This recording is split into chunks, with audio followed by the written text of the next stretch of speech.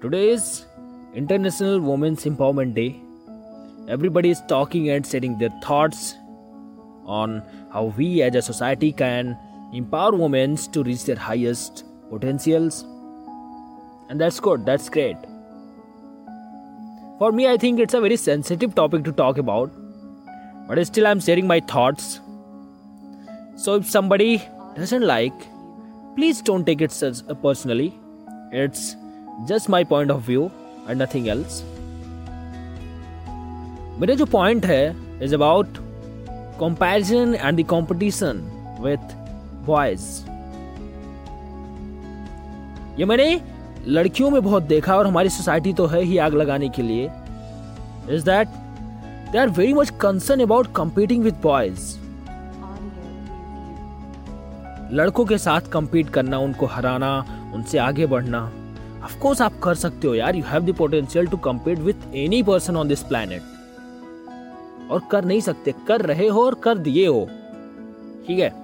But my point is, competition या फिर comparison करना ही क्यों है? Everybody has their own skill set, has their own unique mindset, thought process. Based on that they achieve their milestones. यहाँ पर लड़का या लड़की का कोई सवाल नहीं आया. हाँ, कंपैरिजन और कंपटीशन का सवाल उठता कब है? When you think that somebody is more powerful than you. Do you think that boys are more powerful than you? देखो, यहाँ महान कोई इसलिए नहीं होता कि वो लड़की है या लड़का है, बल्कि महान अपने कर्मों से होता है, अपनी सोच से होता है. चलो कुछ एग्जांपल्स देके समझाता हूँ. मैरी कॉम एक लड़की है. बोलो किसी लड़के को एक पंच सह के दिखा दे केवल. Sania Mirza, Saina Nehwal, Manushi Chhillar, Priyanka Chopra, they all are girls. बोलो किसी लड़के को कंपीट करके बताए. There is no comparison between the sun and the moon. दोनों चमकते हैं जब दोनों का टाइम आता है. दोनों की अपनी अपनी अलग अलग क्वालिटीज हैं. जो इसके पास है वो उसके पास नहीं है, जो उसके पास है वो इसके पास नहीं है. So there is no point to compare और कॉम्पीट विथ एनीबॉडी. आप खुद की कंपैरिजन या फिर कंपटीशन करके खुद की इंसल्ट कर रहे हो.